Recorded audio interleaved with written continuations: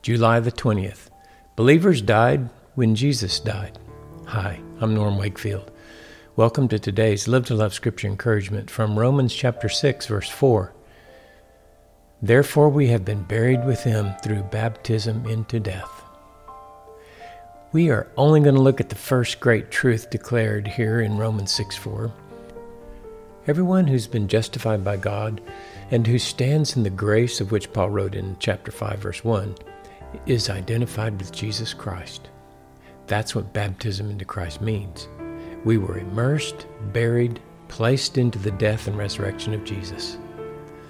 Paul wanted his readers to understand why they should not continue in sin since the grace of God superabounds, conquering sin and death. Because we died to our fleshly, sinful lives in this world when Jesus died to this world. It is unthinkable that we would continue living for the same purpose, namely ourselves. Our greatest hindrance to living to love with Jesus is thinking that our natural life continues as the source of our lives.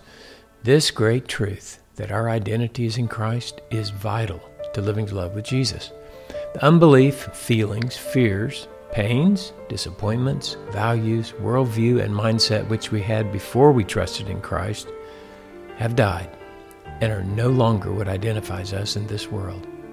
When we consider ourselves dead to the old life, we're set free from these hindrances to love. Tomorrow we'll be encouraged by the great reality that we've been raised with Jesus. But today, be encouraged and remember that when Jesus died, you died to selfish living. Lay aside your old life and live to love today with Jesus for His glory.